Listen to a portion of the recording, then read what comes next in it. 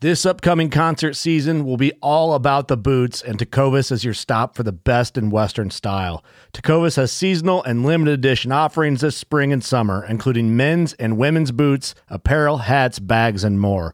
All Tecovas boots are made by hand in a time-honored tradition with timeless styles that are always on trend. And Tecovas has first wear comfort with little to no break-in period. It's hard to find this level of comfort paired with this level of style.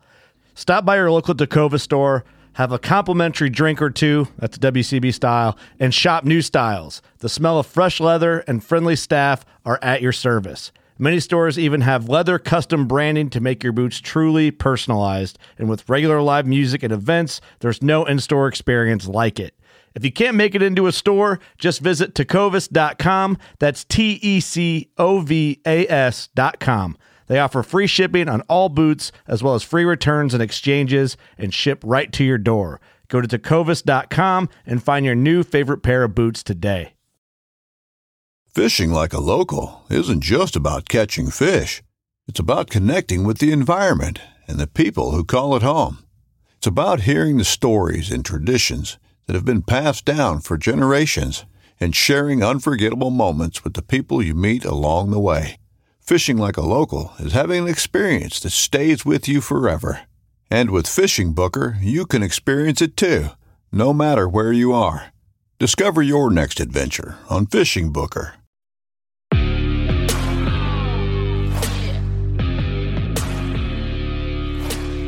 Hey everyone, welcome back to another episode of the Bowhunter Chronicles podcast, brought to you by Huntworth. Huntworth, bringing you quality hunting clothing and packs at a price you deserve. Check them out at huntworthgear.com. Huntworth is going to be down at the Mobile Hunters Expo. I'm going to be down there, going down there with Latitude. I'll spend some time in the Huntworth booth, but you'll be able to ask questions, check out their stuff. If you're going to be there, definitely stop by and check them out. For our Patreon giveaway for this quarter, they're giving away their Hulton jacket and pants, as well as a fleece line muff and hat. And I'm telling you, those two pieces are what got me hooked on the Huntworth stuff.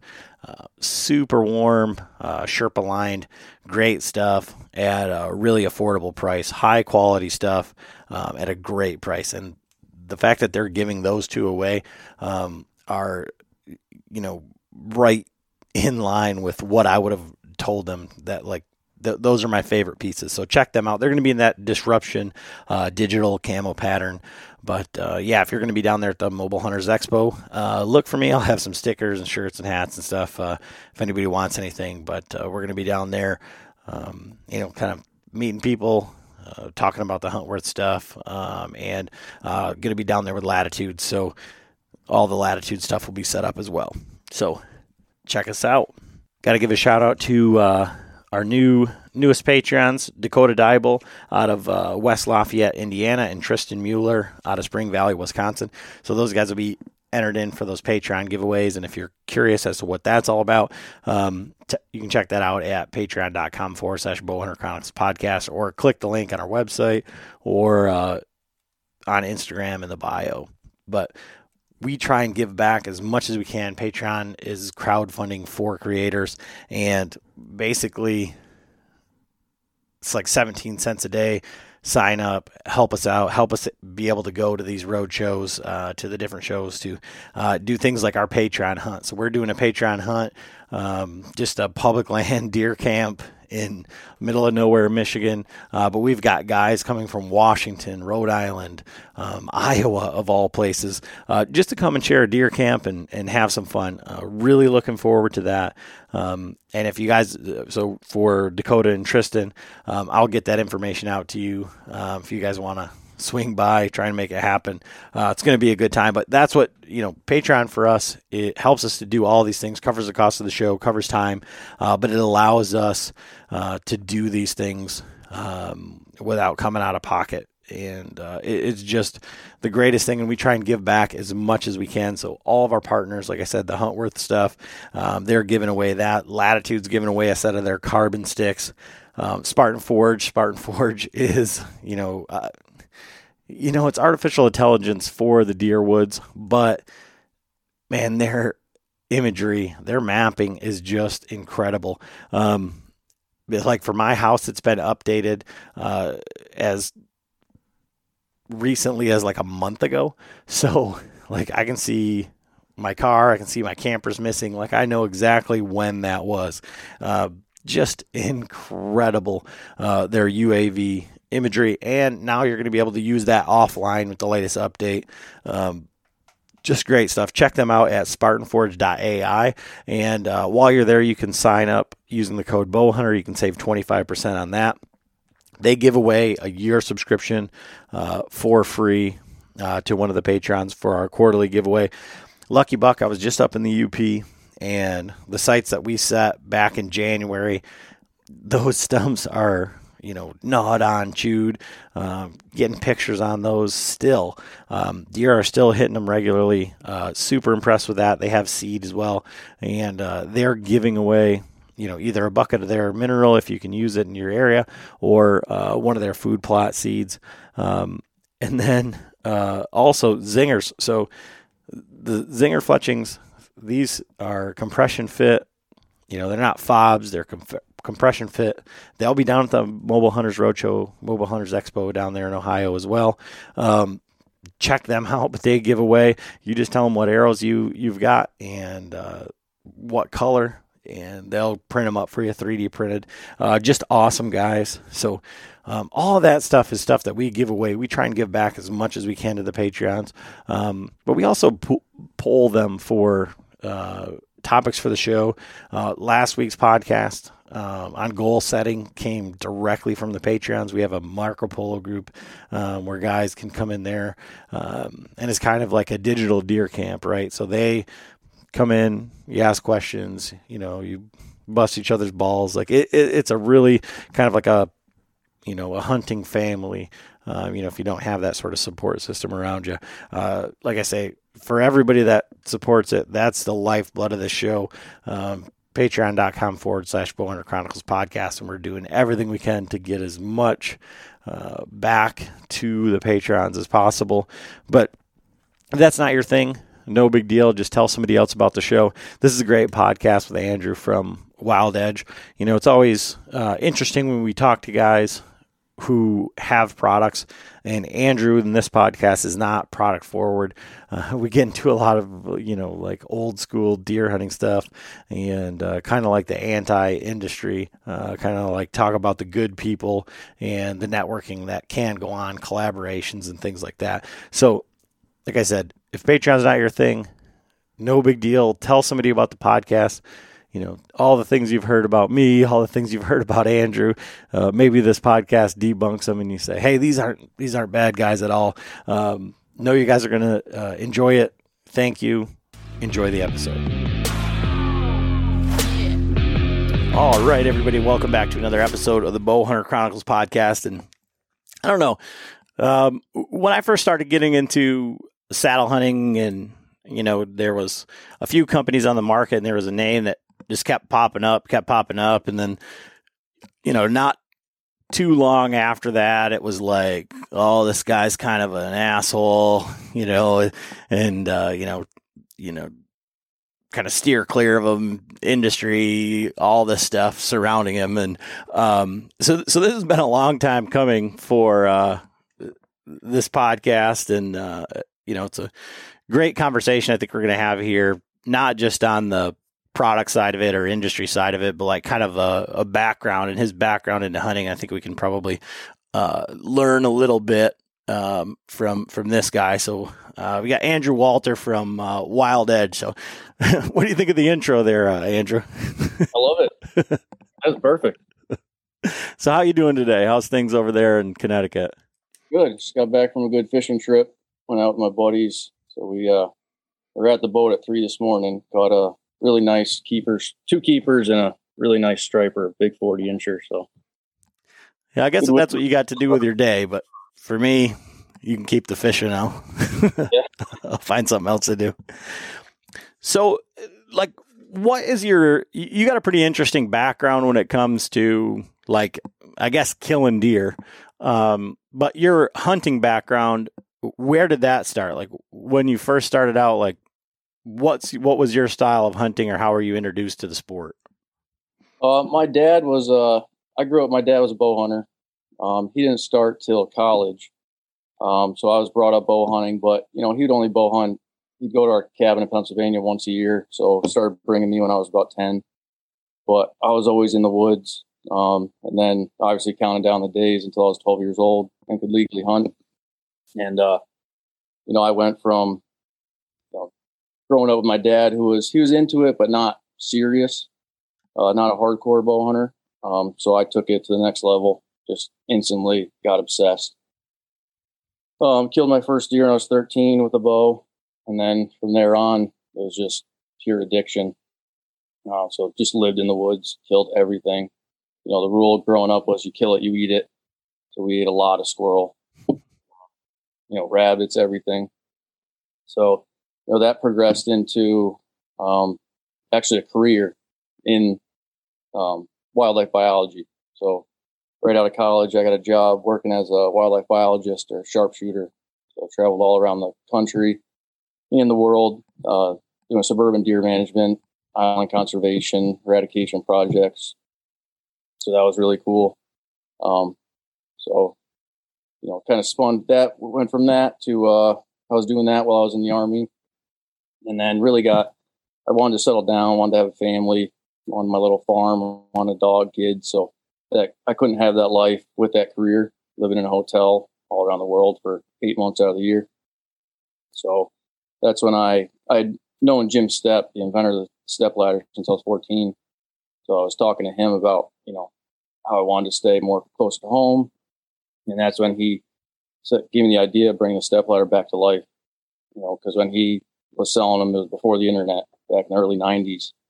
And it was, he was selling like Kittery Trading Post, Ella Bean, any store he could get into. So I, one day just shook his hand and kind of rolled with it. And here we are today. So when you started hunting, like from learning from your dad, all right. So what was your, now everything is saddle hunting, super lightweight mobile setups. And before that, it was climber. It was, the lone wolves and the lighter, quote unquote lighter at that time, setups and moving around. So like, how did you start out? What was your dad's style of hunting? And then where did you take it? It was funny. It was always, you go into the woods, take your lock on, your screw in steps, find a tree. It was always, on a heavy trail, set it up, and that's where you hunted for the week. You may move it a couple times during the week or throughout the season, but it was pretty basic. But I can remember, Dad setting a stand up, sitting in it, and then seeing deer like 50, 60, 100 yards off, and I'd be like, F this. I'd get down from my stand, take my boots off, and I'd still hunt, stalk deer, and kill them. I killed more deer on the ground growing up than I did out of a tree. So I got addicted to still hunting with the recurve, compound, gun, any weapon I could get my hands on, small game, large game. So I was pretty much always on the ground. I couldn't sit still. I'd sit in the tree for first light, maybe last half hour to an hour, and then I'd be on the ground, whether it was raining or whether it was loud. Either way, I was still hunting. So that progressed into, obviously learning a ton. I was pretty much on my own. By the time I was 15, 16, I was setting up stands for my dad, dragging him into the woods. So then, that progressed into my buddies and I getting into filming hunts. So, we would have, as many steps as Jim gave us. We had screw-in steps, we had sticks, ladders, branches, you name it. And then when we got into filming, we're trying to figure out how we could afford to have multiple tree stands in a tree, like the cheap $30 Walmart stands. And that's when I started looking at saddle hunting. My buddy had an old Anderson tree sling, so I borrowed that a couple times, and that turned into, I bought an arborist saddle, turned that into a hunting saddle. And then from there on, I was like, self-filming's the way to go, So, or when I was filming another guy, I'd be up above them in the saddle or vice versa. So it turned into, the still hunting on the ground, stalking animals, turned into the mobile hunting. But, I still have at least 20, 30 presets in my hunting areas around here. But I may only sit those, once, twice a year. I'm pretty much always mobile. So we've got a lot of guys, and one of the things, like, I have a goal to like kill a deer on the ground with a bow, and I've not done that. I've also not really put a lot of effort into it. You know what I mean? Like, I always go out with my same setup. I don't go out and say, okay, I'm going to just hunt from the ground today. I mean, I did that like maybe a handful of times last year and got close, but it's one of those things where I think you have to commit to doing it. Like when I went from hunting with my lone wolf climber that I loved to stand in sticks, like I sold the climber because I knew I would go back to it. Right. So like I had to fully commit, and that's the way that I did it. So like, what are some of those things that you think guys make a mistake, or like, what are some of the main things that you learned hunting on the ground to help you be successful in that way? Biggest thing is I get a lot of questions, guys, how long does it take you to set up? What's your time? What's your weight? How fast can you set up? Well, they're all worried about time, weight, this, that. And my response is, obviously it's situational, depending on the tree, the time of year, the terrain. But mainly I'm not running to my tree to go hunting. I'm literally still hunting my way in, whether I'm going to climb a tree or not. Whether I'm scouting it as I hunt and may find a tree and be like, the sign's so good here, it's so hot, I got to jump up. But it's mainly just I'm hunting the entire way. From the second I step out of my truck, I'm hunting. I don't care if I'm walking down a main road. I'm still paying attention. And you learn so much more being on the ground, being eye level with deer, and moving around. And obviously 90% of the time you're screwing up, but it's paying attention to the small detail, looking for those horizontal angles. You're not just looking for a deer. You're looking for the back of a deer. You're looking for an ear. You're looking for a little flick of a tail or just legs sticking out. So I learned so much just creeping up on deer. It was always a blast, and you can't get bored moving around. But the hardest part is, people think still hunting and they'll cover 100 yards in, 10, 15 minutes. You're going 100 yards in, thick terrain. It should take you, a good hour. It's funny that you mentioned that. I mean, everybody, the still hunting aspect of it to me that's the most difficult part, because it's like, if I can see from here to there, say I can see 50 yards, like, seems like I'm naturally going to just move up to the next tree, give it a couple seconds and not give it a minute or whatever. I think that's probably the most difficult thing for most guys. But it's funny that you say that about like the little things. That was what I was going to ask you, is like, what are the little things that you notice? But when you say that you're looking for different, things in the woods, that horizontal thing, like last night I was driving around with my daughter glassing, and I'm like, hey, look, there's turkeys up there on the road. There's deer way back there. And she's like, how can you see so far without binoculars? And it's like, I'm not looking for deer. I'm just looking for something out of place, Yeah. like that doesn't look right. And it's funny, as you're walking through the woods, every step you take is a different scenario. It's a different view. Every single step you take, whether it's a 6-inch step or whether it's a 3-foot step, your whole visual changes of what you're seeing in the woods. So if you're cruising, you're walking, 20 yards in 30 seconds, you're walking by a lot of stuff. Or the hardest part is you're focused on looking ahead, looking at your feet, so you're not stepping on stuff, making noise, but you're also looking ahead.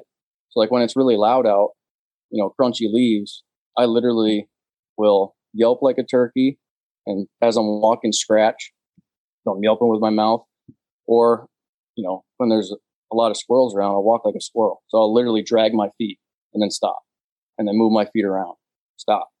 So I'm making a ton of noise. But you're walking up on squirrels, 5 feet from you, because they think you're another squirrel coming. Like 2 years ago, I knew this buck was bedded up on this ridge. He had been there all summer. He was 5.5 years old, so his home area just shrunk. He was just living right there. And I was so concerned opening day. I was like, I don't know how in the world I can get there. So I was playing with the wind. I accessed a little 50-acre piece. I accessed from the south side. The wind was screwy. So I backtracked, tried another access. The wind was screwy. finally went all around, and it just seemed like the stupidest way to access it. And it was so loud and so calm. But I was just like, screw it. Just walk just like a squirrel. I made an obnoxious amount of noise.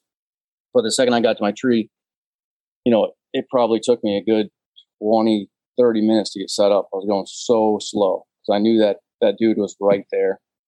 Community scrape right there.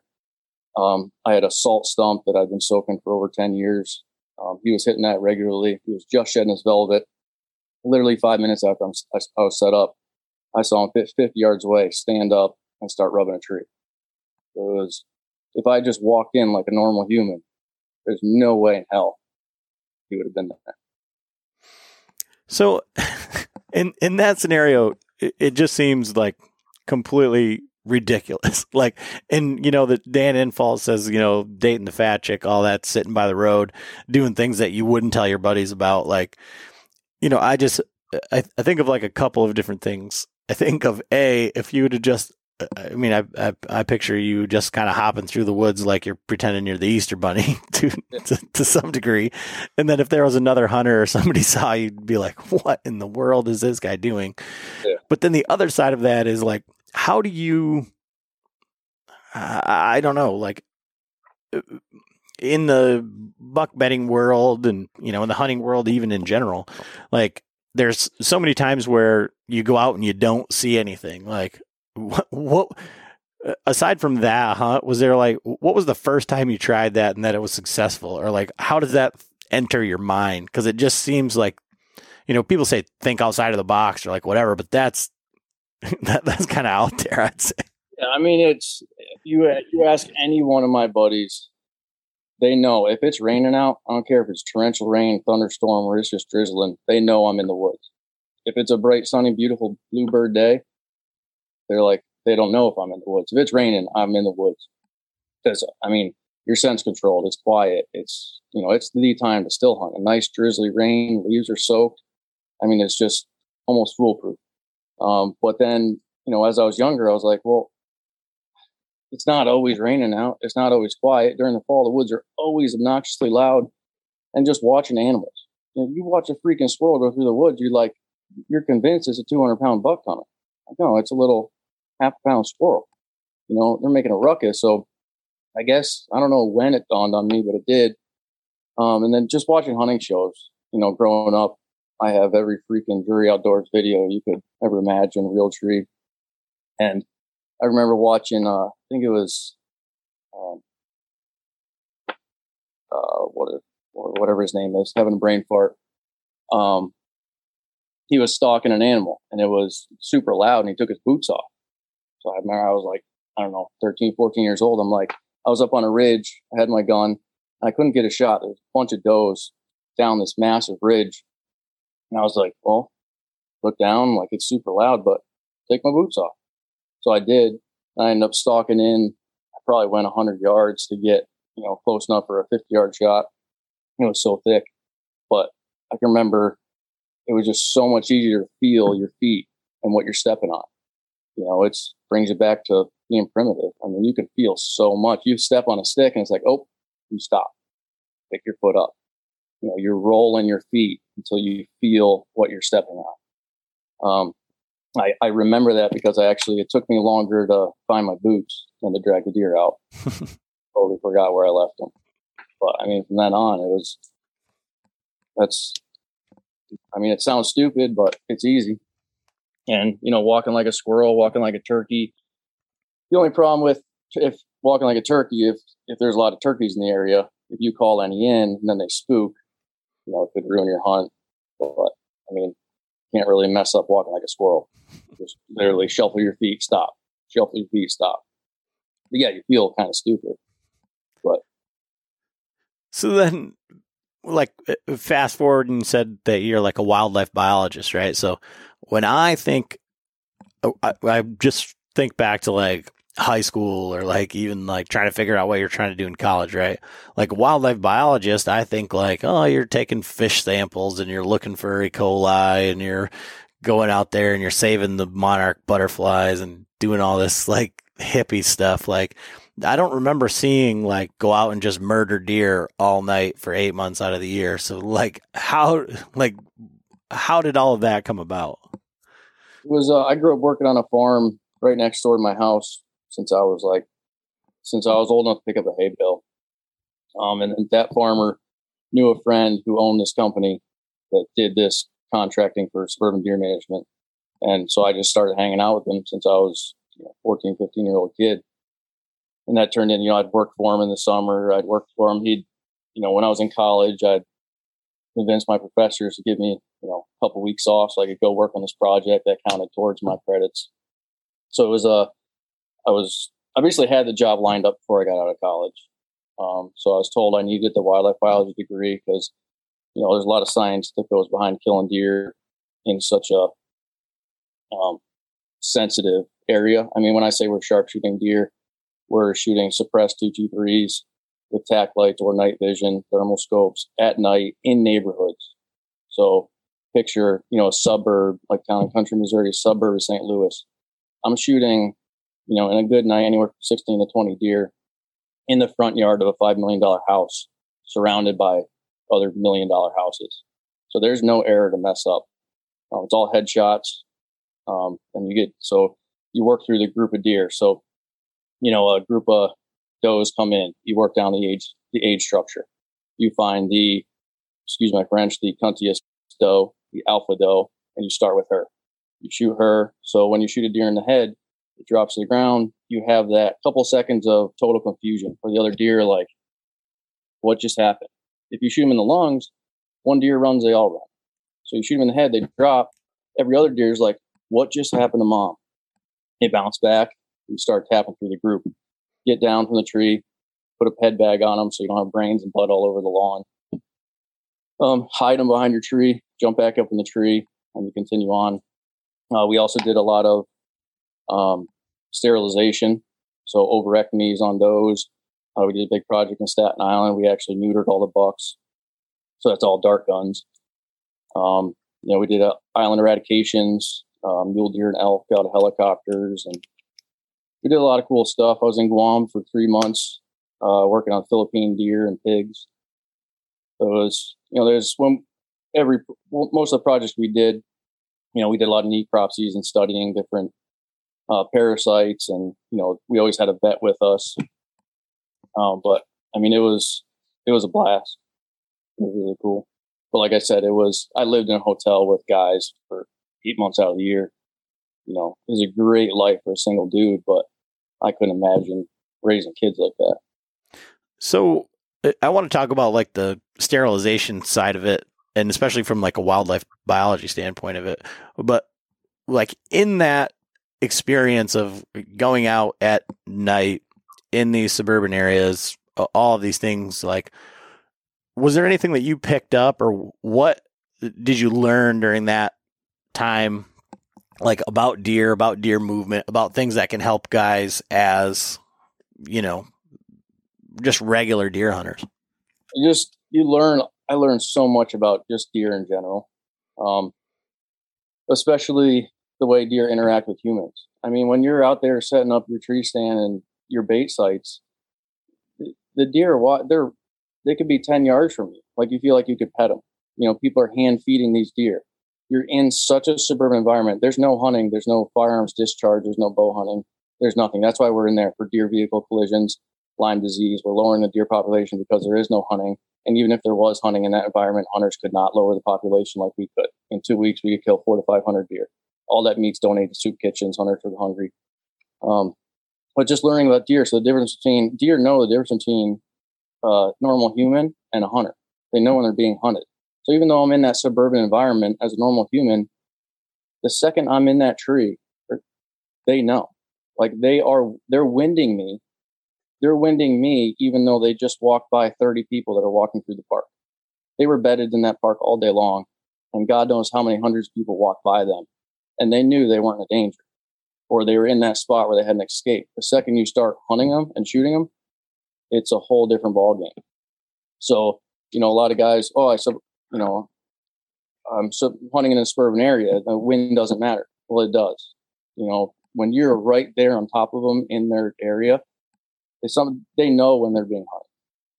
It's as simple as that. So what you learn, just the deer behavior, understanding how a deer behaves, how it lives. I mean, their whole life goal is to survive. They're being hunted constantly, whether it's by coyotes or cars or hunters, So just learning deer behavior, deer movement, wind, thermals, the amount of trail camera data that we went through. I mean, you're talking millions of pictures a year. It's, there's a lot that goes into it. We weren't just wild rednecks running into a suburban area and just blasting the heads off a deer. It's very meticulous, very structured, very planned, very safe, no room for error. I mean, you can't just start pumping bullets into a deer and have them run around the neighborhood. So it was, and our biggest threat was the animal rights activists and hunters. So when we were shooting in an area where there were hunters, they were our worst enemy because they didn't like us because we were lowering the deer population for them, and they thought they could do it themselves, which statistically proven they cannot. And the anti-hunters, we had tires slashed, we had windows broken, we had death threats. They wanted to behead us and our family just like we did to the deer. When you shoot a deer in the head, their heart hits called ratatakia, something like that. Their heart is still pumping for a good couple seconds to a couple minutes, and their muscles are going through like a reflex. So they're motionless for a couple seconds, and the second you get down and you throw that head bag on them, you're dragging them out of the area so other deer don't see them. Sometimes they're kicking and flipping around. They have no brain. The brain's gone. Call it canoe top. Bullet goes in. It's such a frangible bullet that it explodes. And the reason for that is you don't want a bullet to travel through the brain and continue going. So goes in, 40 grain bullet, 40, 50 grain. So frangible, it explodes. Brain's gone. The whole top of the skull is gone. But there's videos of us dragging the deer, and people say, "Oh, they're suffocating the deer. The deer's still alive." So it was, intimidating at sometimes. A lot of times we had to have police escorts, or you'd be shooting an area where, this little old lady was feeding these deer for her entire life. And then here we come in to blow the deer's heads off. And she comes running at me, screaming, "Please don't do it," crying. I'm like, "Ma'am, I totally understand. I get it. But this is my job. I'm sorry." So then that's when you call the cop, and he comes and drags her away from beating her to death with her high heels. But it was a cool gig. So from all that trail cam data and all that time in the tree in this nocturnal setting, for guys that want to hunt bigger bucks or anything like that, was there any takeaways that you could take from there that maybe surprised you, or things that you didn't, that you had an aha moment kind of? A lot of it was like just seeing how like groups of deer behave when you have your family groups of does and then your subordinate bucks, and just like the age structure of deer. They're a whole community. You could have, a couple alpha does that are there with their fawns or offspring that they've been living in the same area for, we shot deer that were 18, 20 years plus because we had radio collared them years ago. So the amount of stuff we learned from radio collaring deer was incredible. And I was fortunate enough to get on and help out with a couple studies from grad students and doctorate programs where we were tracking mature bucks with radio collars in some fenced-in areas and some wild areas. But how you learn how they move. First of all, how lazy a mature deer is. Their movement during the day. Everyone thinks a nocturnal buck is just laying in his bed all day long, not moving. The second it's dark, he's up and at it. That's not true. He's up all day long, up, down, up, down. He may only go, 20 feet during the day, but he finds that one safe little hole, and he's content there. He'll get up and feed. They have to feed constantly all day long. They're not laying down for 12 hours. You learn how to, if you want to hunt that mature buck, you can't just forget about all the other deer. You have to hunt the entire group of deer. The second you step foot into those woods, the deer know. So, you can't just blast by does and be like, "Oh, screw them. It doesn't matter. I'm after this buck." That buck is sitting back and he knows what's going on by all those other deer. He knows when those subordinate bucks come in and something ain't right and they leave, even if they don't blow or they don't run. They pick up on all that stuff. And the amount of mature bucks that I've watched just sitting in the back, just chilling, watching everything go on, was pretty cool.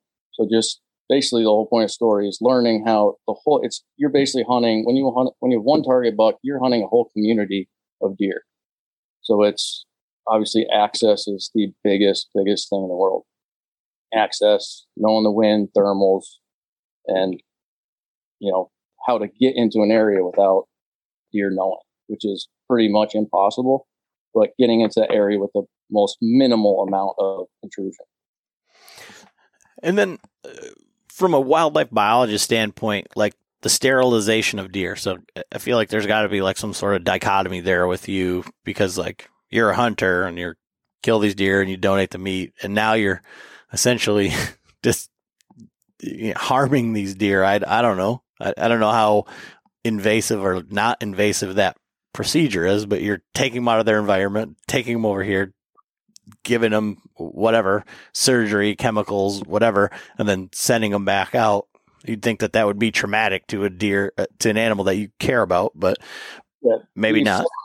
The only sad part I would say was, deer, their whole entire life revolves around breeding and reproducing. So when you take that away from them, they're still getting bred, but they're not reproducing, obviously. So like an ovrectomy on a doe, you tranquilize it, bring it back to a mobile vet station. You're transporting on a stretcher very carefully. Like we're treating them like zoo animals, very professional. Tiny little incision, right in their belly, find the ovaries, take them out, cauterize them, sew them back up, give them a shot of antibiotics, and they're back to life in no time. But it was basically, the surgical sterilization came down to funding. The animal rights activists, they would donate millions and millions of dollars to have you sterilize deer, where they would fight you if you wanted to kill them. So it's all up to the community. So say a town has a problem with deer, they're trying to get the funding, it's a big budget. Animal rights activists will jump in and be like, well, let's sterilize the deer, here's $2 million. So that's your only option. But we had projects where we'd sterilize and shoot. We had projects where we were sterilizing for for a study, like Staten Island. That came down to it'd be almost impossible to sterilize all the does or to kill all the deer, and people didn't want all the deer dead. So that's why we went to sterilizing the bucks, and everyone thought that was impossible. Said you can't do it, but we did it and it worked. So it was definitely different. It was fun. I'd much rather shoot them. That's what I was really good at. But. Well, it just seems like from, so a lot of that makes a lot more sense and sheds a lot of light on some of the things that are happening here, like in Michigan. So there was a big budget to go ahead and sterilize these deer in Ann Arbor. Well, if you think of the community, the extremely liberal community around the University of Michigan and everything, it makes a lot more sense if there's donors saying, hey, we'll give you the money to sterilize them. We know we have a problem, rather than, because all the hunters are like, just sell different licenses and, let the hunters go in and do it. And I mean, from the way that you've spoken and kind of laid things out, especially for the margin of error type scenarios, and, talking with Taylor Chamberlain and like what those guys do in people's backyards regularly, it totally makes sense that the average hunter isn't going to go and, pay to clean somebody's pool when the deer dies in there, or when the blood trail goes over the kid's play set and all that stuff, Yeah. And the recovery rate for the average hunter, it's not that great. So that plays a huge part in it. But I guess the biggest thing that never really made sense to me was, okay, you sterilize the deer population over, a 10-year, 15-year time period, dramatically goes down. I get it. But that deer can still get hit by a car. It can still carry Lyme disease. It's still eating your bushes. It's still going to live for a suburban deer could live 12 to 18 years, no problem. So that was the only thing that didn't really make sense, but I was getting paid. So. So when we can move over to like some of the wild edge type stuff. But so when you were in the trees in these setups, like at that time, like what were you using? Because I'd imagine that those had to be somewhat mobile. You weren't just setting a ladder stand for a month in somebody's backyard or front yard. The old forget who made them, the old tree lounges. Okay. It was a climber. So we just used the actual tree stand part. We didn't use the platforms. We didn't climb. We just used bolts in the trees and then those little aluminum steps that you clip onto the flag bolt. I don't think they make them anymore, but that was foolproof for us because we only needed one set of like 12 little steps.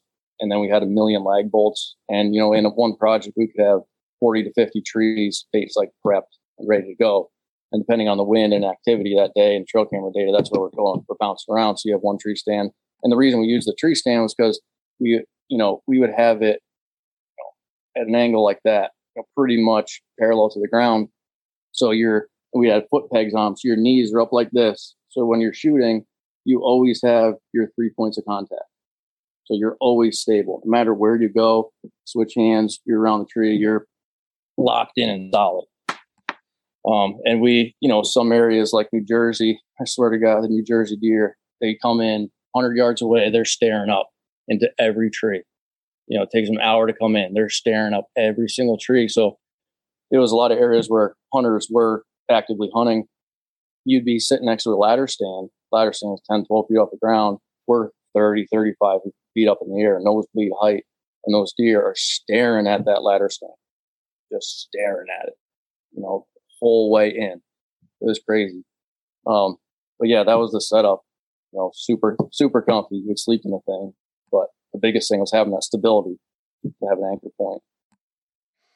And so you said when you were younger and, you and your buddies and you were familiar with the step family or whatever.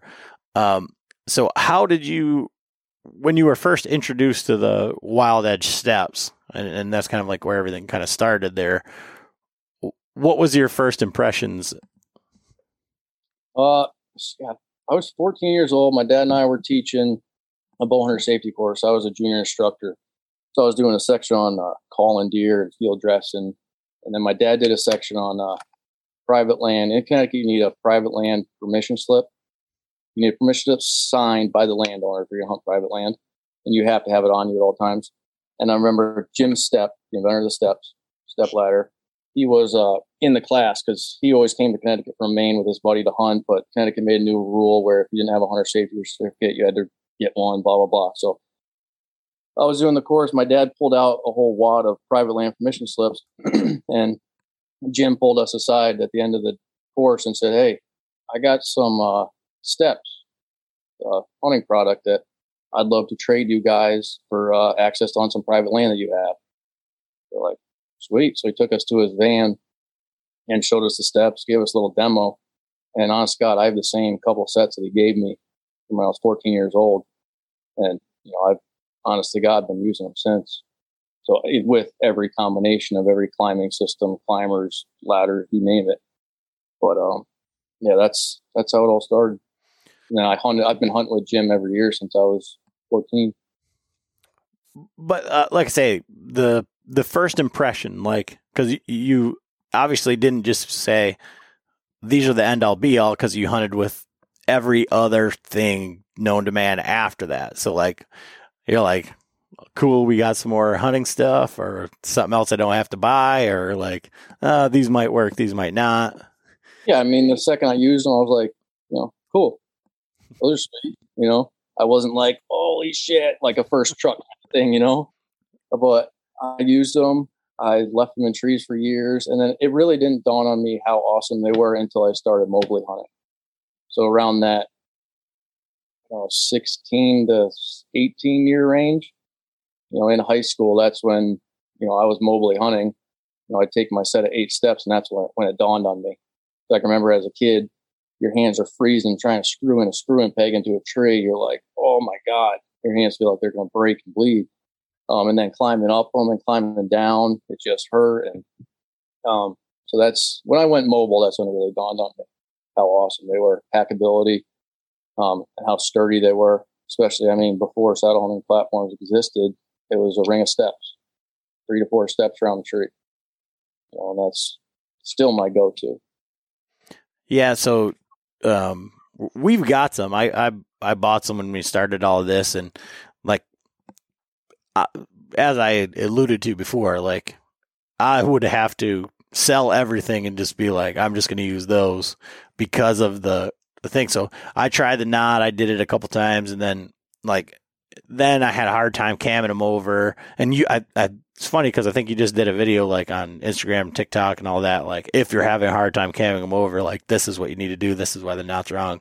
But then I was putting them on like really soft, like pine trees, and they're digging in. Like, I was like, oh, it's too much. It's too much for me. And so I give them to John. John's like the super. I mean, he's, for the listeners of the podcast, he's like a nerd, like an engineer type guy. And he's like, oh yeah, you just do this and this and this. And like these are great. And he used them, I mean, in like exclusively for a year or so. And, we just doing this, you get, we got to try this. We got to try this. We got to try this. But I mean, he still talks about them like, he's like I think he used 5 and then used 3 for ring of steps, like just like what you're saying. But his biggest thing, and I was just talking to somebody this morning who's like probably still my favorite climbing system ever. But his thing is like with the bag and everything, like you climb up the tree, you get done, you put one in the bag, put the rope out, down, down, down. And then when you're at the bottom of the tree, you're done. And like for a lot of people who want to do all this one sticking and all this other stuff, I mean, there's a lot of merit to that. Like when you get down and you don't have to pack anything up, you don't have to try and get these sticks to clamp together, and what I do with the bungee or the Night Eyes gear tie or like all this other crap, all of those things. Like, and a lot of times, like when you're done hunting, like you just want to be done. Like you just want to get out of the woods, Yeah, what I do is, and I tell everybody this, on my way down, I don't even try to put them back in the bag. I just lower the steps, lower them by the rope around the tree, not on top of each other. If I'm in an area where I say, oh, screw this, I'm never coming back, then I don't care, I'll just drop them. But like, scatter them around, then I get down and I pack them nice and neat, coil them up so they're ready to go for the next hunt.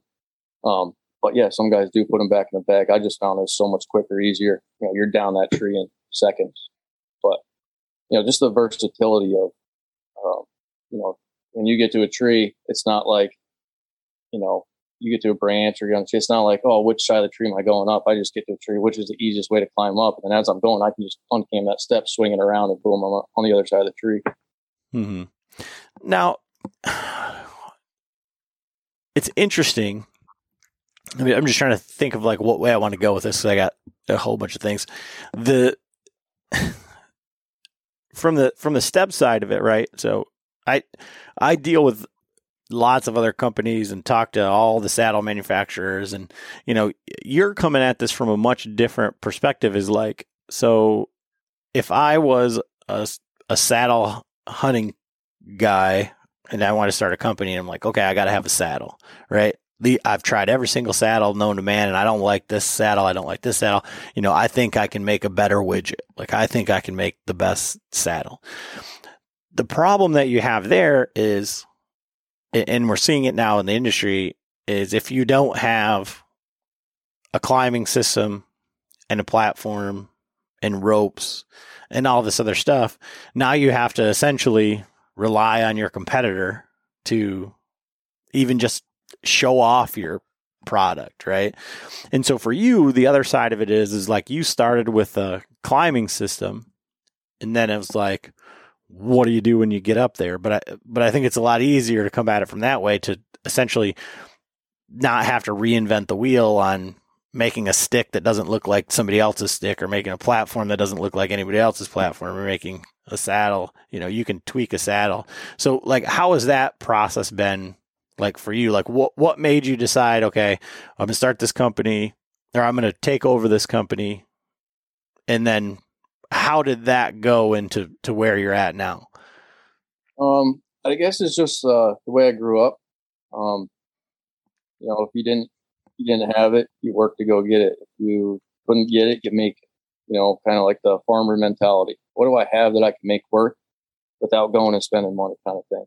So I've always been handy with my hands and making stuff. So when we started with the steps, it went from the steps to, okay, where's everybody getting lines and ropes and lines and lines, safety lines and tethers? And so boom, contacted the same rope company that made the rope for the steps. Hey, can you make a legit climbing rope that we can use as a linesman line?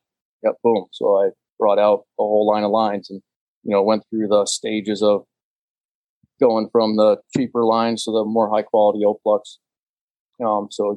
Rope started and carabiners, and then got into developing the saddles and the platform. So it was basically my sister, who's one of my little sister, one of my biggest supporters, and she works for us for Wild Edge. And she always said, Drew, just step back and show your customers what you do. Because I always had it in my mind, well, people know that, they know where to put their tether. They know how to climb a tree, but it's like, no, you really have to educate people, because there's a lot of people that don't know. They look at you like, what in the world is this kid doing? So then I started, I still to this day, I have to step back. Like the other day, I posted that video on the steps, and the amount of feedback I got was unreal, because I hadn't posted that simple thing in such a long time.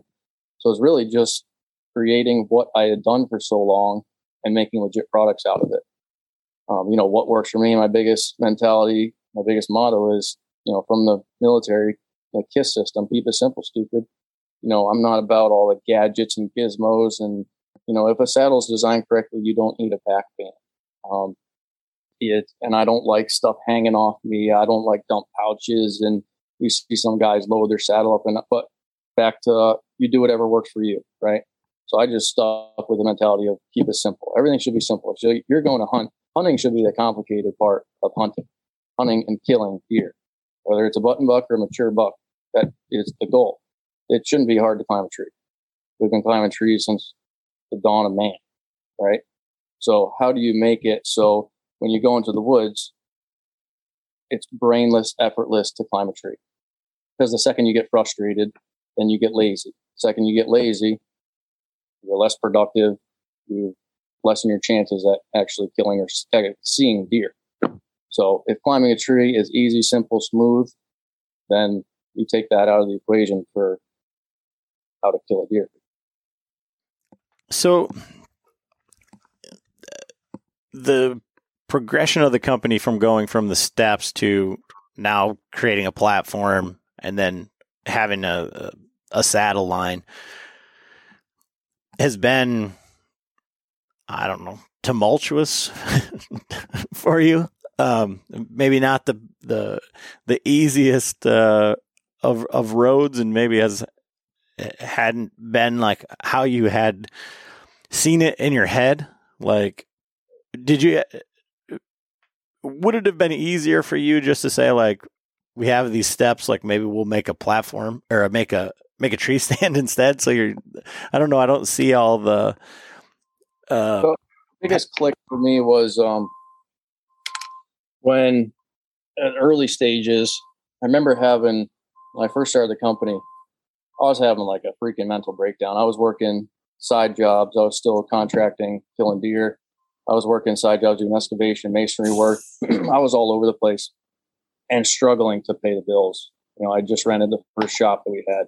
I put an addition on it for the welding shop to make product in house. I remember looking at my dad, like almost in tears, like, how in the F am I going to afford this? How is this making sense? All this money is coming in, but it's going out twice as fast. Like, how does this work? And that's when my first investor, my dad's best friend, came into the equation, knew nothing about hunting, self-made millionaire. First job was at Arby's.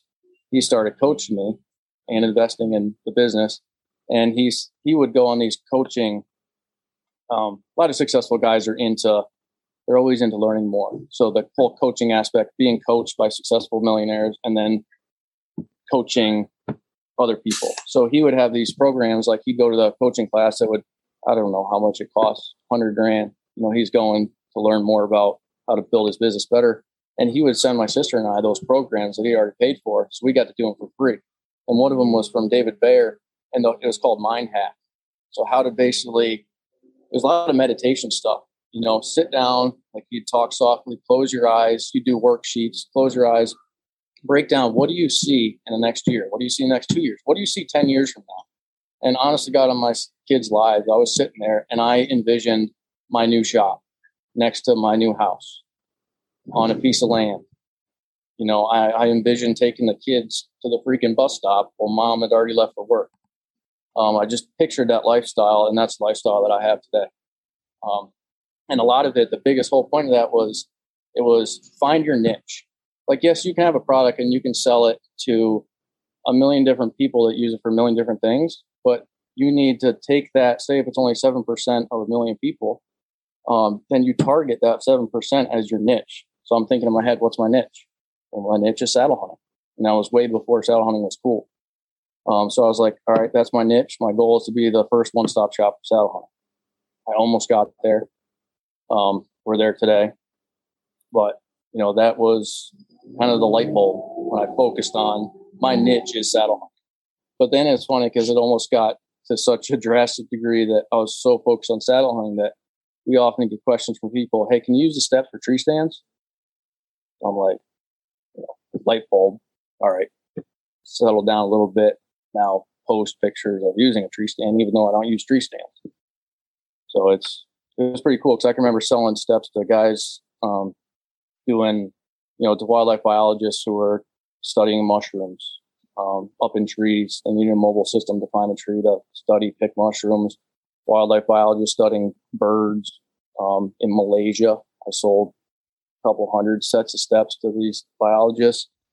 People that have coconut trees in their yard, you can't put a ladder up to a coconut tree. It's pretty dangerous. So they climb the coconut tree with the steps to pick the coconuts so they don't fall on their kid's head and kill them. Tree houses, playscapes, just crazy stuff. But I was, everyone was giving me ideas, and I was so sporadic all over the place. Like, how do you target the market for climbing a coconut tree? But that's when I, stepped it back. All right, niche saddle hunting, put everything into that. And that's when it's like, all right, I've already used a saddle. Why can't I make my own? And then how do you find a company that can make the saddle? I failed 3 different times through different companies trying to make the saddle that I wanted until I found the right company. And then, ropes, how do you find the right company that are legit climbing ropes? If I can't make something, who can make it? Can I learn to make it? Can I invest in, like this shop, I built it to invest in down the road, robotic welding for the steps. A lot more cost effective, CNC robotic welding. You have a robot pumping out steps all day long instead of paying a welder to stand there for $100 an hour. So it's been a game. It's been a long journey, but I'm the kind of guy where I get an idea and I just do it. I'm not methodical about it. The only thing I'm methodical about really is hunting. When it comes to business, I get an idea. I get something in my head and I just hands back, head first, dive into it. Let's go. So from that side of it, like the industry, like how long have you been involved in this? And then where do you see for you, like how did like the trade shows and stuff fit in to that sort of component of it? And then the other side is like the industry, especially around the saddles, seems extremely, in some ways, like competitive and polarizing, like where there's, sometimes the animosity between different guys, different companies, and sometimes it's outward, and then other times it's like, it's all bottled up and inward, but it's, there's still that feel. Yeah, I learned, I swear I tell a lot of people, the only way I learn is the hard way. Sometimes that's the best way to learn, by screwing up. I've signed contracts without running them by my attorney. Got screwed. I've shooken hands thinking that a man's handshake is worthy, and it wasn't. I've been screwed a lot. But at the same time, I don't look at the past. I just learn from it. I can remember the first trade show we ever went to, 2017. It was the Harrisburg Great American Outdoor Show. I was so nervous. I'd never done a trade show. I've been to hunting expos, but never done one myself. I was freaking out. But it was cool to see the progression of saddle hunting, from 2017 to present day.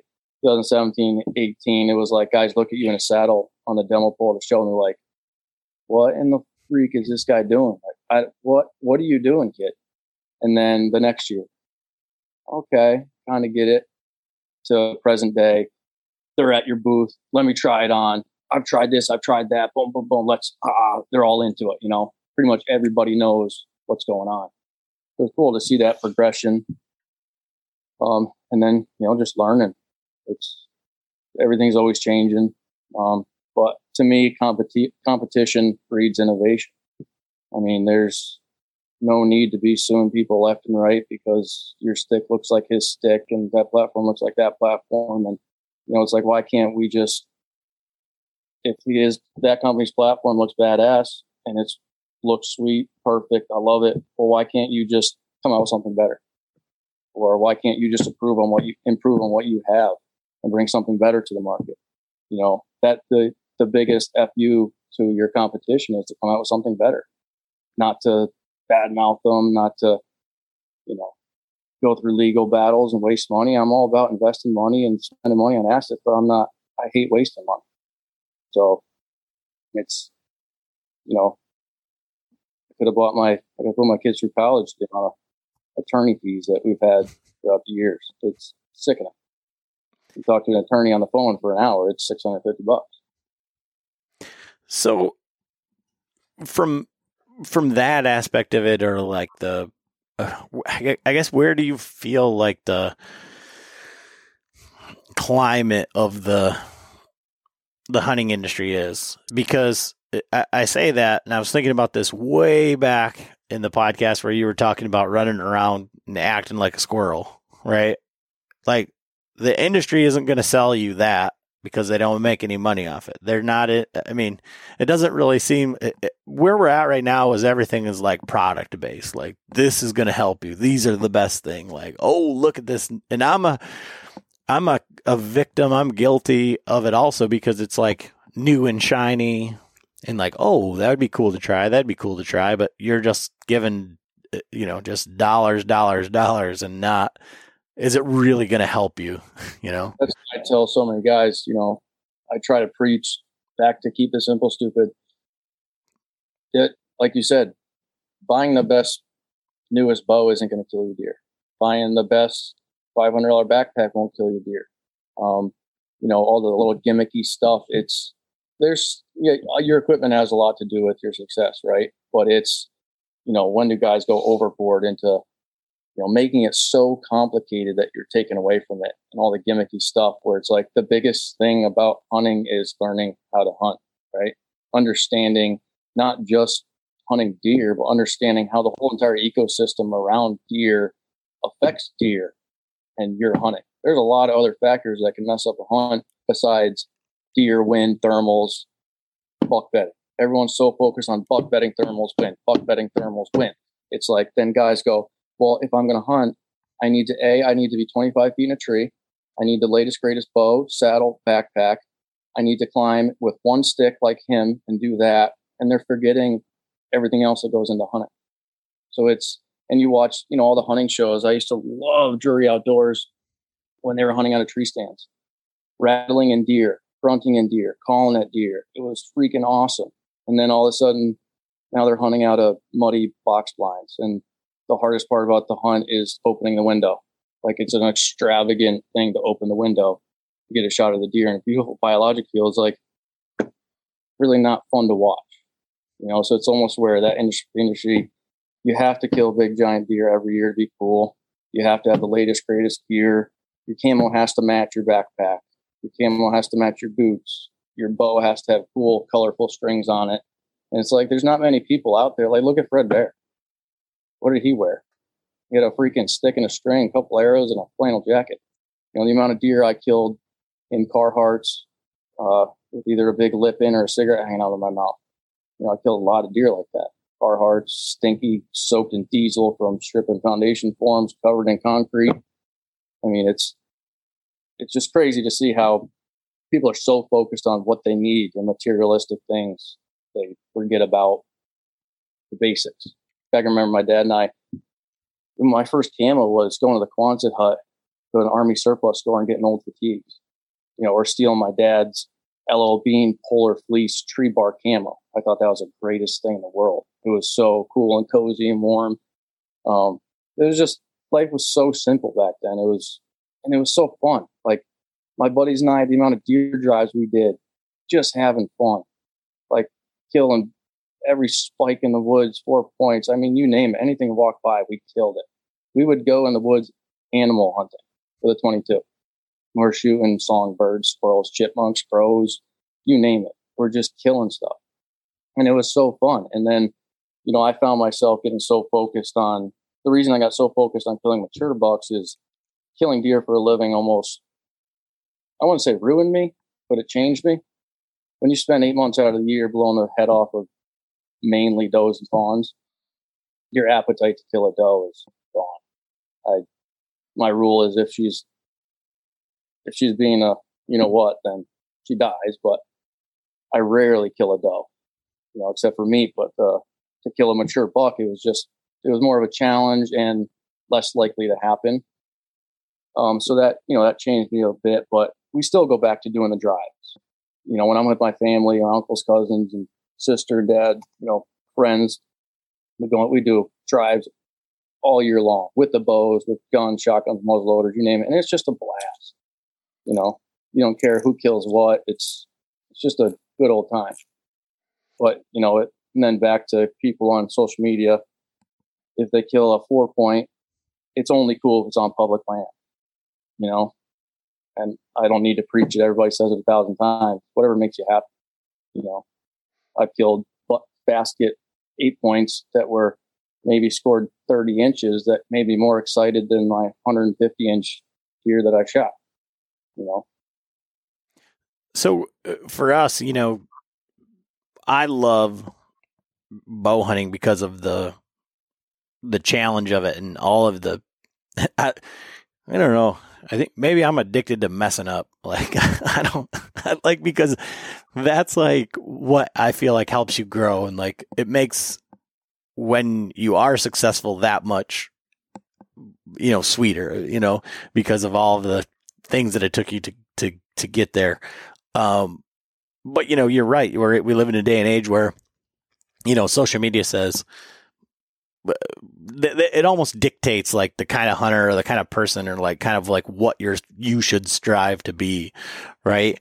And so I guess what would you say? Cause we've got a lot of listeners that, they listen to us and they're like, well, I'm only going to bow hunt, or I'm not going to, I know this is a bow hunting show. I know you're a bow hunter, all these types of things. But I think like what you kind of said there is like, I think a lot of people are missing out on a lot of stuff by having this mindset of, well, I only can do this or I only can do that. Like, why can you only do that? Right. Yep. Yeah. I mean, even as, I love gun hunting. I love bow hunting to death. I would take that over anything in the world. But if I can put a high powered rifle in my hands and I can reach out to 200 yards, you goddamn right, I'm taking a rifle. A buck with a rifle means just as much to me as a buck with a bow. A dead mature deer is a dead mature deer. I don't care how you kill it. So yeah, people definitely lost. It's people don't, I guess, appreciate a deer killed with a gun versus bow. Or I'm a bow hunter only. Well, no, you're a hunter.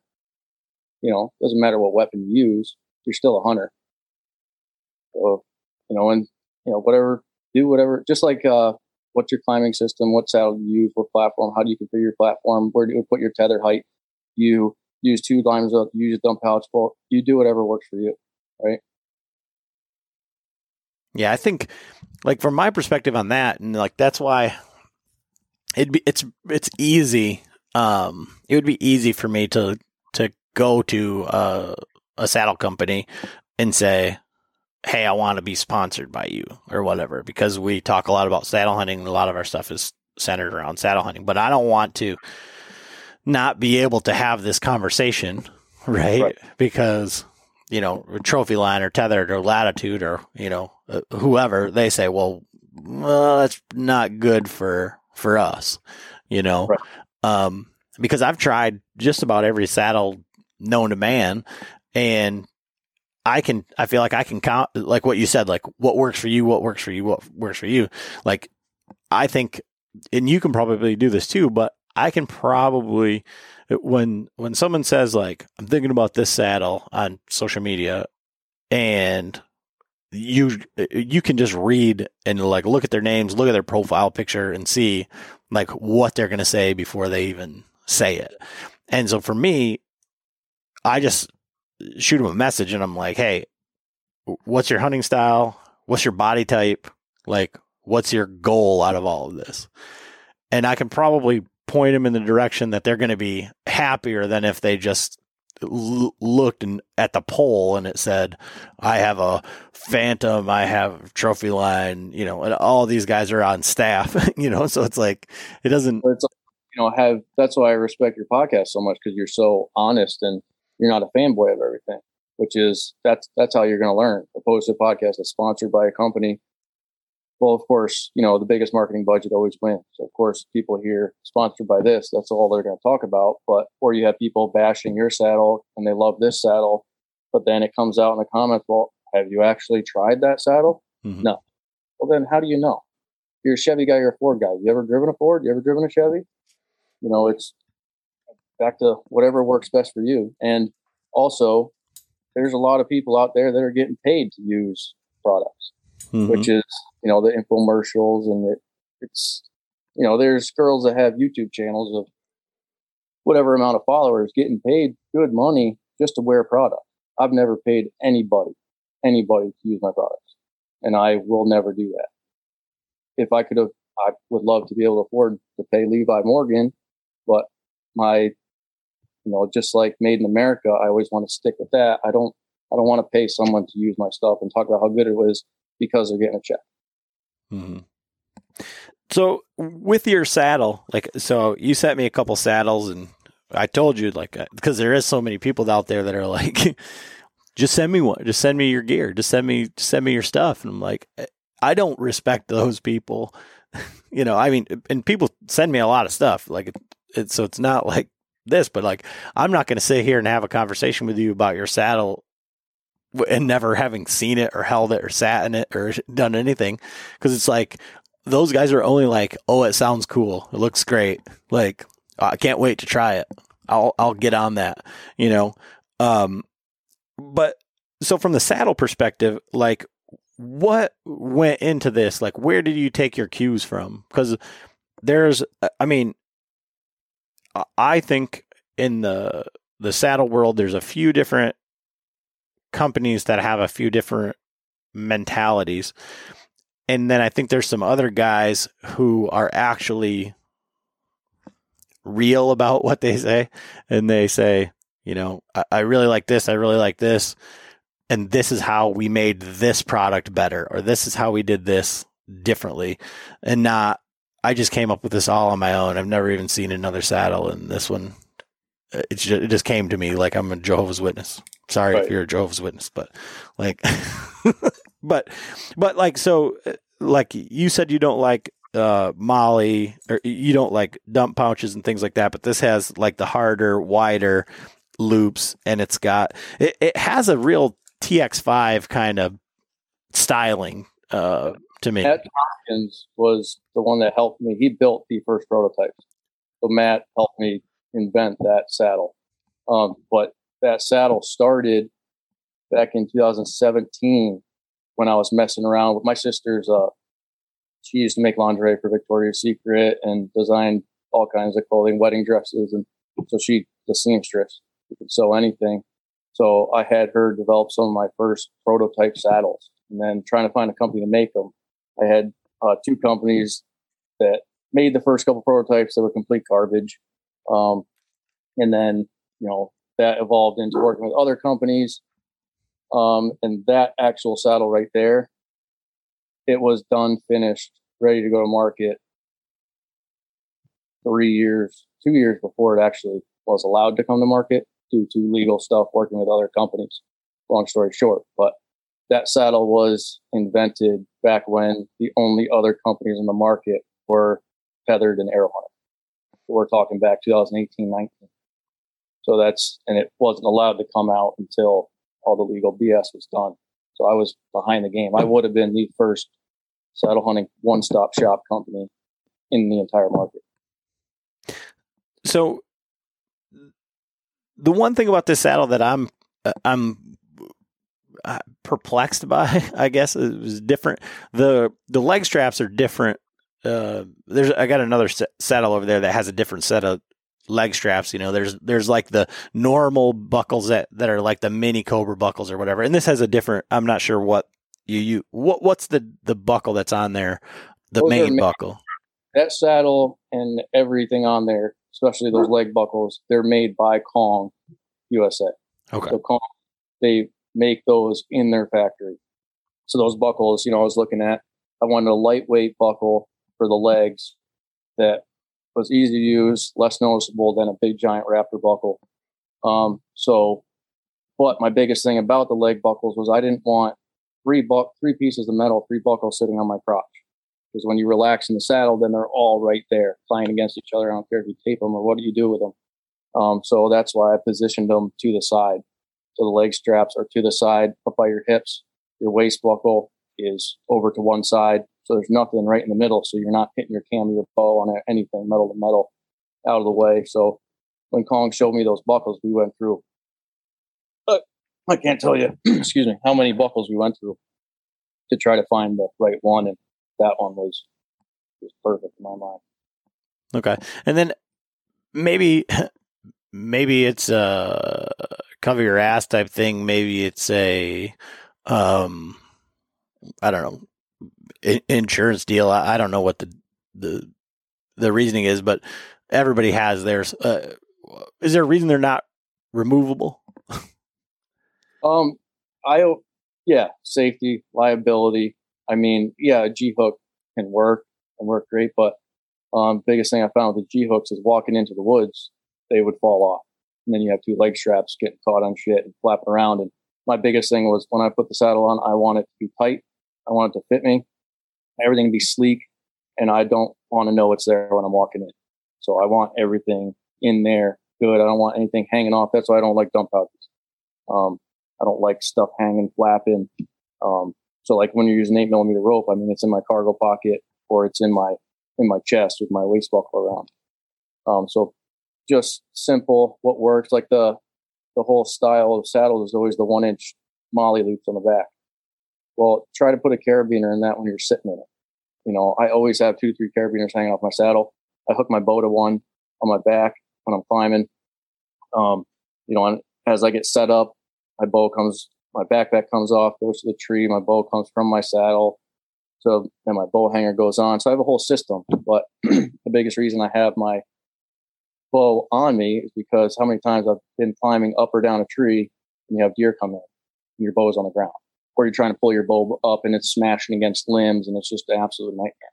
So I always have my bow on me. So to have a bigger loop where you can mindlessly in the dark without thinking about it, grab a carabiner, hook your bow, or before I set up, if I haven't had the chance to put my backpack on the tree yet, I hang my backpack off my saddle.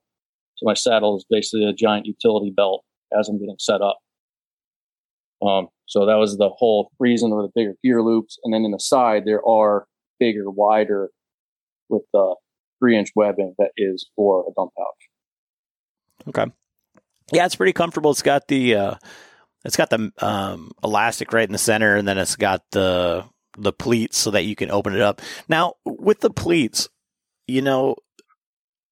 obviously the one that comes to mind for me is the Cruiser XC, but the Arrow Hunter one is I think maybe the first one to do that. Is that the one that they were doing for you? Yeah, the Kestrel Flex was the one that they had. And then I liked the pleat, how it opened. And that's when I developed the Yarick, which failed. The saddle didn't fail. It was a great saddle. Arrow Hunter couldn't keep up with the production that they had promised me to make the saddles. So got out of that. But my biggest thing about the pleat was, an adjustable seat's great if it opens up. But if it opens up once and stays open, it's completely useless. You might as well just wear a bigger saddle. So my biggest thing was when I was working with Matt Tompkins, how do we develop a saddle that you can open and close and it stays open and closed? So I want to open the top or just the bottom, just the top, or I want to completely close it or open it and it actually stays in its form. So that's how we came up with that. Okay. And I like the fact that it's mesh. Like I've got one of the TX5s, I think this is Lone Star, and I like it. The thing is beautiful. It's like a work of art. Like he does amazing stuff. My main concern with it is it's so thick. Like, yeah, in the wintertime it would be great, but early season or for anybody that's like on the East Coast or like Florida or whatever, man, it just seems like it would be the hottest thing like known to man. Like, so I love that this one is mesh, even with the elastic in the center. Yeah, that was one of the biggest things was, a lot of Southern hunters saying that's why they love the Yark. It was completely all mesh. And so that's why I stuck with it. And then I went back and forth with different colors and camo patterns. And I just stuck with black. It's so neutral. But then you also get the questions, well, not camo, deer are going to see me. Well, if a deer's staring at your ass, you got bigger problems. Yeah. And I think that a lot. You go back to what you said about Fred Bear. Like I don't know if you're familiar with Michigan guys down in Georgia now. Jason Samkoviak. He's the traditional wilderness podcast. It's like I don't know how long it is. Traditional wilderness and bow hunting podcast or whatever. But he hunts in just like the Walmart pants and like just a fleece jacket, and he's hunting with a longbow, shooting deer at 6 yards. And he's like, you don't need camo. You just need the right setup, That's what I tell a lot of guys a lot of my buddies that will get frustrated halfway through the season. I always tell them like, well, look, what are you doing? You're so focused on, this platform came out. I got to try it halfway through the season. I got to try this backpack, this camo, boom. I'm like, well, as you're changing stuff, like you got to think back to what worked, right? Or if you screwed up, why'd you screw up? That's a success if you screwed up because you learned, and most likely you'll try not to do it again. But to be so focused on all your gear, it's like, well, step back, forget the gear. Don't even bring a saddle or a climbing system. Grab your weapon and go hunt. Still hunt, walk, learn, scout the area. That's when you're going to learn. You're not. I remember last season I switched from my Badlands pack to the Sitka pack. It's pretty much the same exact pack, a little bit different. I was like a monkey fucking a football. My system was so dialed in halfway through the season. I'd been preaching this and I did it to myself. I switched and I was all over the place. It took me a couple hunts to really dial it in because I'm searching like with my memory as to where things should be and they weren't there. So I was slower. I was making mistakes. So it's, just keep it simple. Go back to your roots.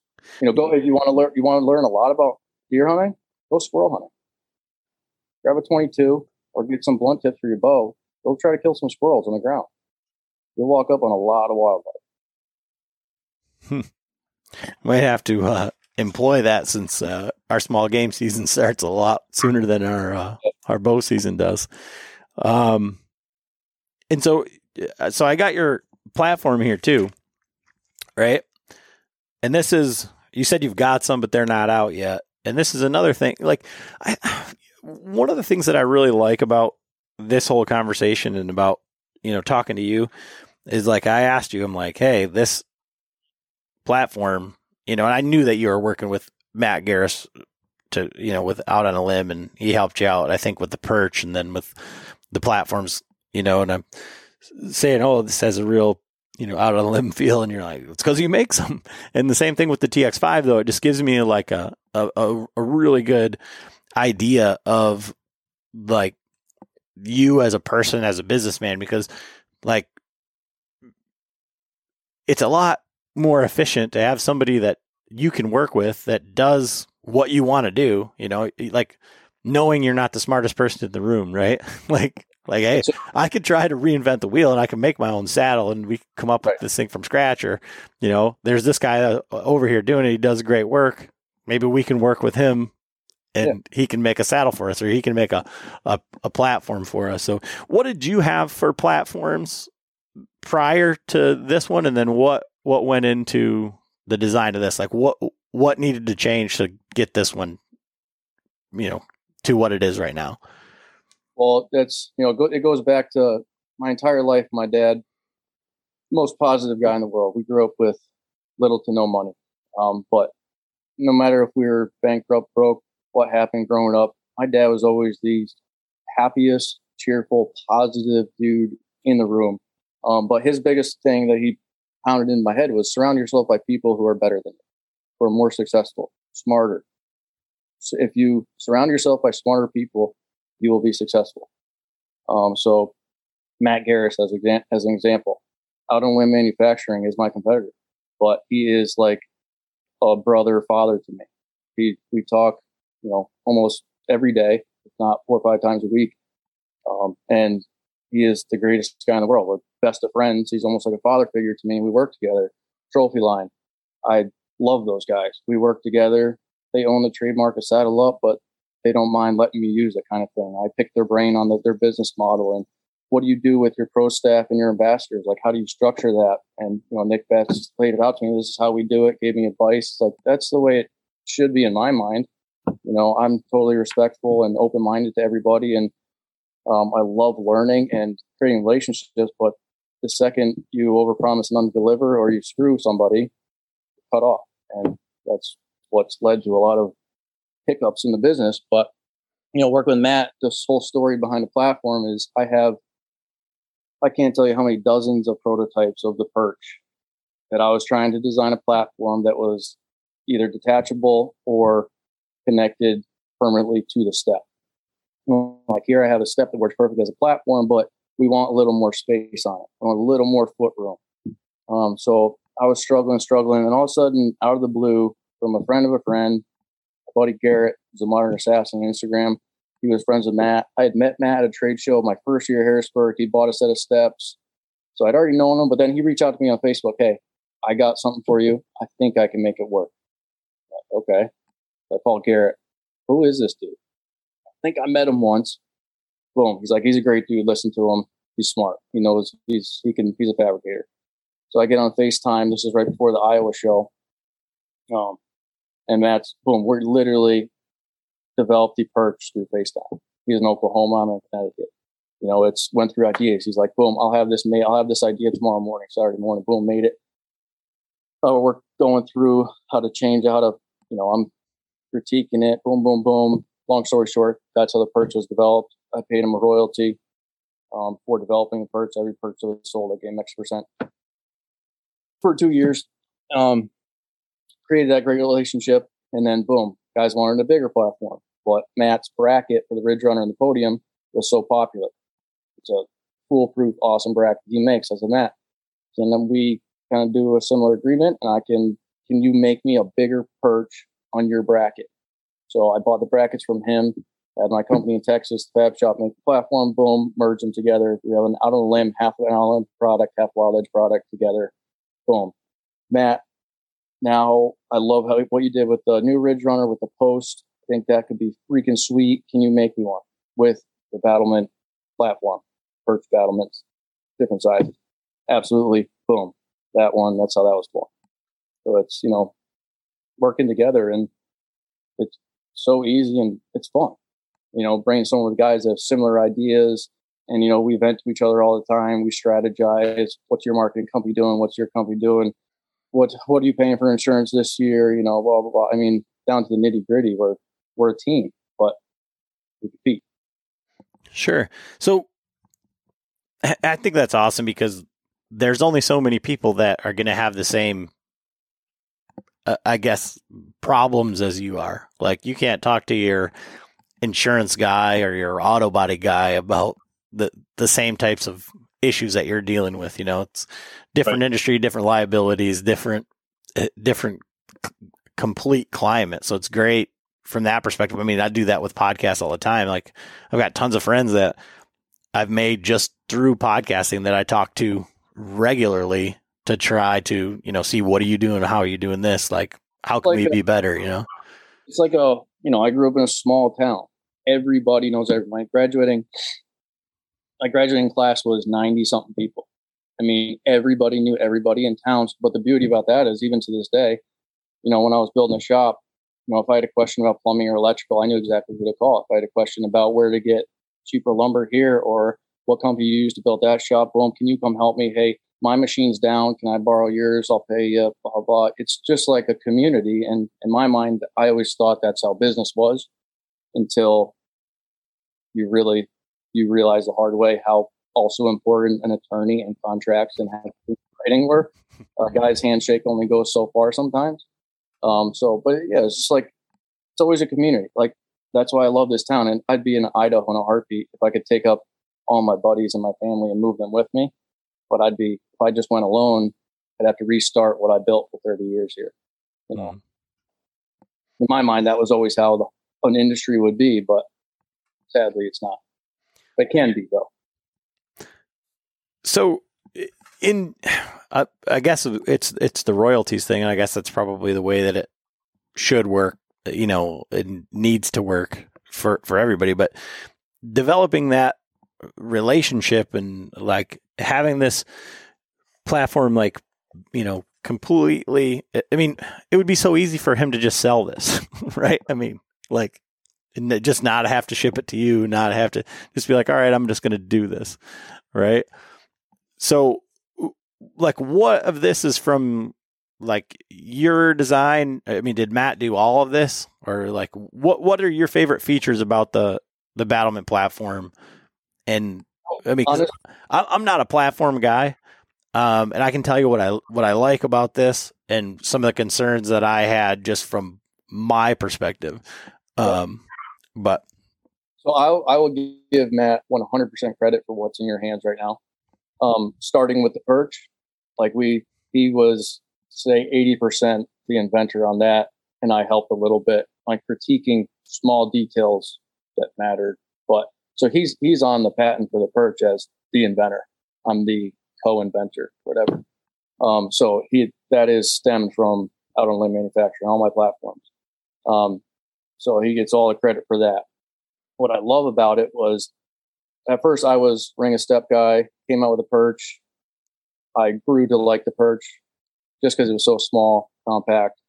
And then guys got into a lot of the reason I developed other products was for the customers. If it was up to me, I probably would never have a bigger platform. Because the guys had in their mind, like, they go from tree stand hunting to saddle hunting, they think they're still tree stand hunting. Like, I need a giant platform for my feet. Well, your platform is just a way to get around the tree. So if you just have one single platform, it may be harder to get around the tree than if you have a step on each side or a peg or something. You can stick your heel, your toe in. So when I go to my weak side on my right side, I turn around the tree. If there's a step on the left side of the tree, I'm shoving my toe right in that baby. It's like a stirrup. I will never slip, slide, turn. I'm locked in. So everybody, we got in that a couple of years ago, that phase of XL platform. It's got to be big, big, big, big, big. And in my mind, I'm like, it makes no sense, but guys want a bigger platform, so I'll make it. So I came out with the Battlement, which was a bigger perch than Matt's bracket, and I grew to love it. I used it because it's my product, and I should probably know how to use it. And be taking photos of me actually using it, fell in love with it. I'm like, this freaking thing is sweet. But then I'm like, well, it'd be sweeter if we could angle it more. So without changing the bracket and gusseting it and making different angles for that leverage and going through that, that's when that newer platform came out with the angle, with the post. And then I'm looking at that top step going, that could be sweet, but I don't know if it is. Then I tried it when Matt brought it to me at Harrisburg. That's when I first put my hands on it. I had seen pictures, I was drooling over it. Not only does it look sexy as hell, once you stand on it, it is rock solid. Like, you cannot move that thing.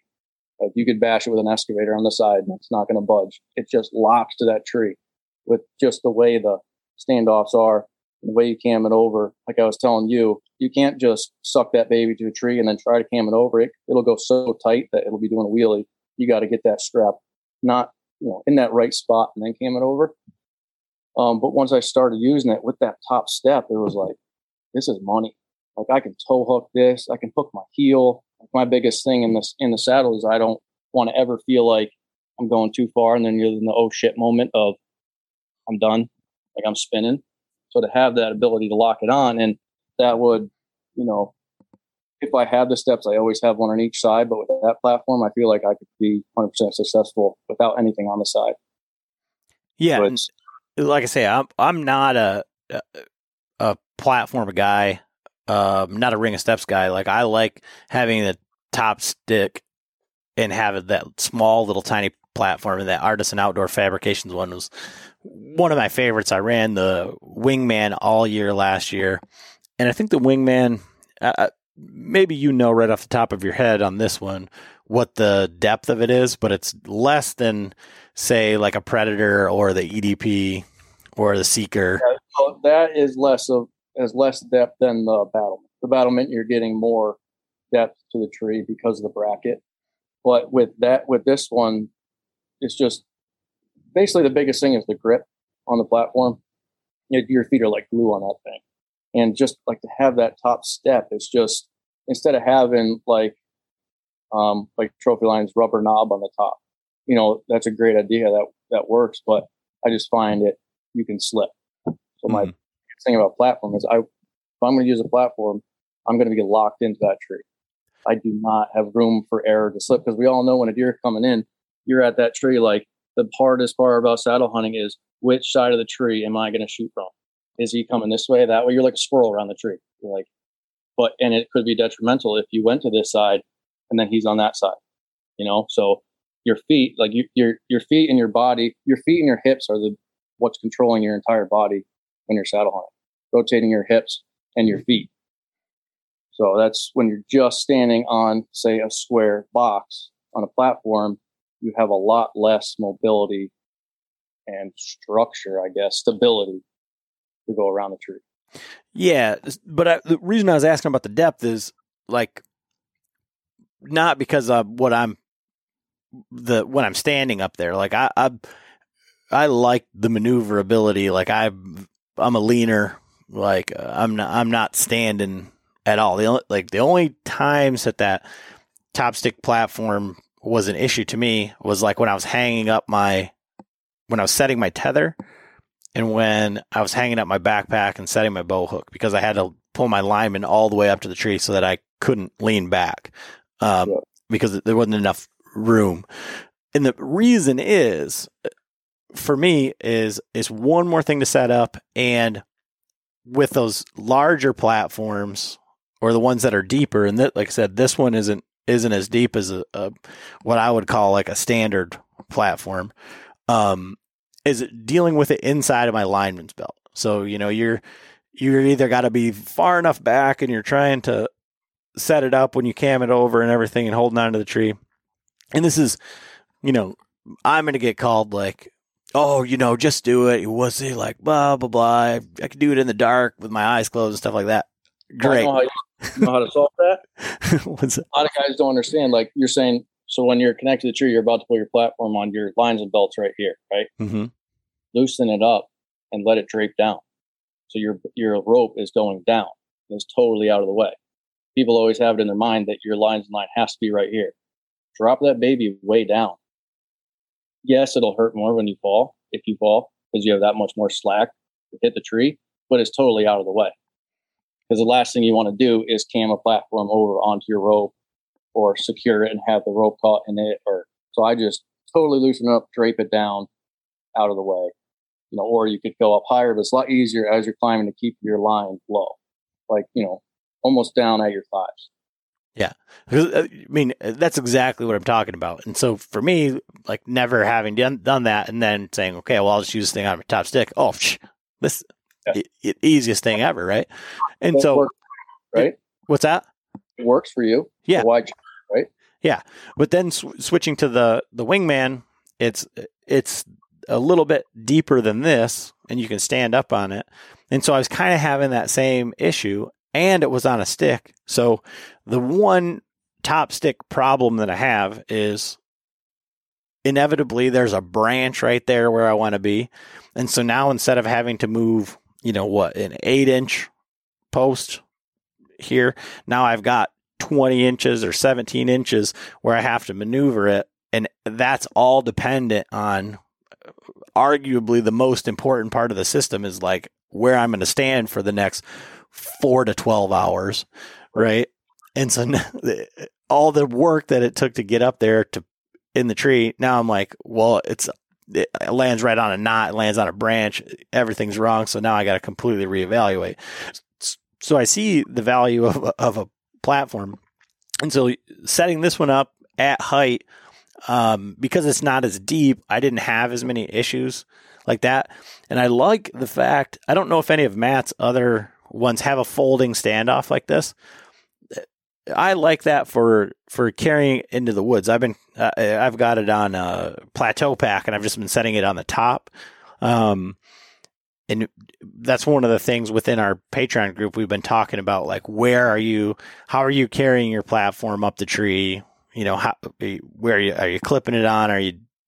What are you doing? But, even with your sticks, like those standoffs are, relatively sharp, pointy out objects. So it's not always the best thing. So that's one of the things I really did like about this. And then we were talking about, it's not on the standoff itself, but actually on the platform, how it's radiused. So it bites, and it doesn't have to be completely centered on the tree or like completely lined up to actually really get in there and get a good solid bite. So those are some things that I really like about it. Like this one seems like it could be one for me from a non-platform guy. Right. And that was my biggest thing is I'm going to sell a platform that's going to be it's going to be rock solid. I'll climb with my steps. Say I'm screaming up a tree. As I'm climbing up and mobilely hunting, going up and going to take them down, I'm not worried about getting those steps perfect as I'm climbing. Say I jump on them and, they may shift a little bit. I wasn't so concerned with getting them perfect. It's whatever, because they're not going anywhere. But the second I get to my platform configuration, I'll take more time on my platform, making sure it's perfect, than climbing. So you're not going to kill a deer climbing a tree. You're going to kill a deer sitting in the tree. So I'll spend a lot of time making sure it's perfect. And that's the beauty about a little platform and steps. I'll jump up. Like, I think my feet are going to be that height. You jump up there, you look around, you're like, nope. I either got to go down or up. So boom, 2 steps. Boom. I got to go up 6 inches. Boom, hop up. That looks good. Just the ability to move and make little micro adjustments can go a long way. So I think it's perhaps the most overrated thing in mobile hunting, but it does have some merit, I suppose. But what does this platform weigh? Just for the guys that want to know.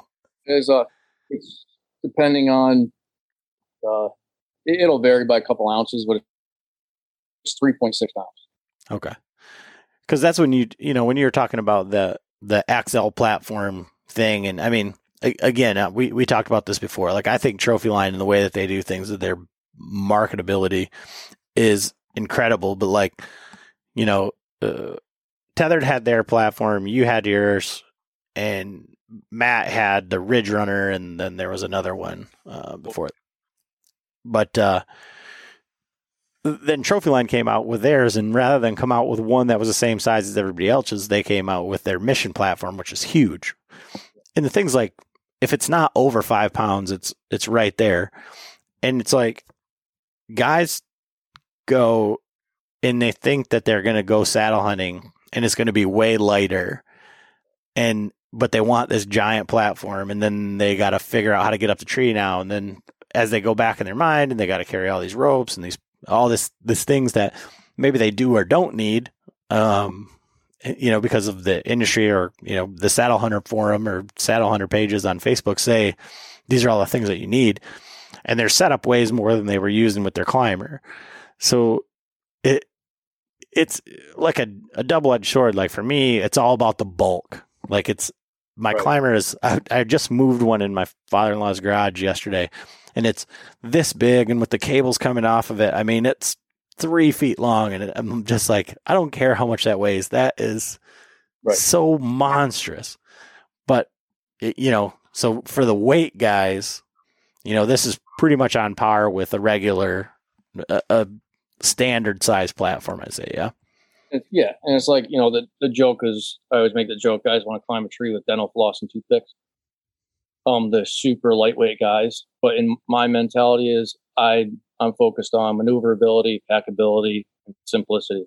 I mean, I want compact system that's not in the way. It's on my back, whether I'm going into an area and scouting and may hunt or I'm just scouting. I can feel it. It's back there, but it's not getting in the way. And when I need it, boom, it's right there. Because a lot of spots at Hunt Long River, I'm not walking, I'm crawling through all the pucker and the frag, and you're getting wet, you're getting muddy, you're smacking against shit. You're literally pushing through prickers that just, if you go the wrong way, it stops you like a wall. So if I had climbing sticks, there's no way in hell I'm getting through there.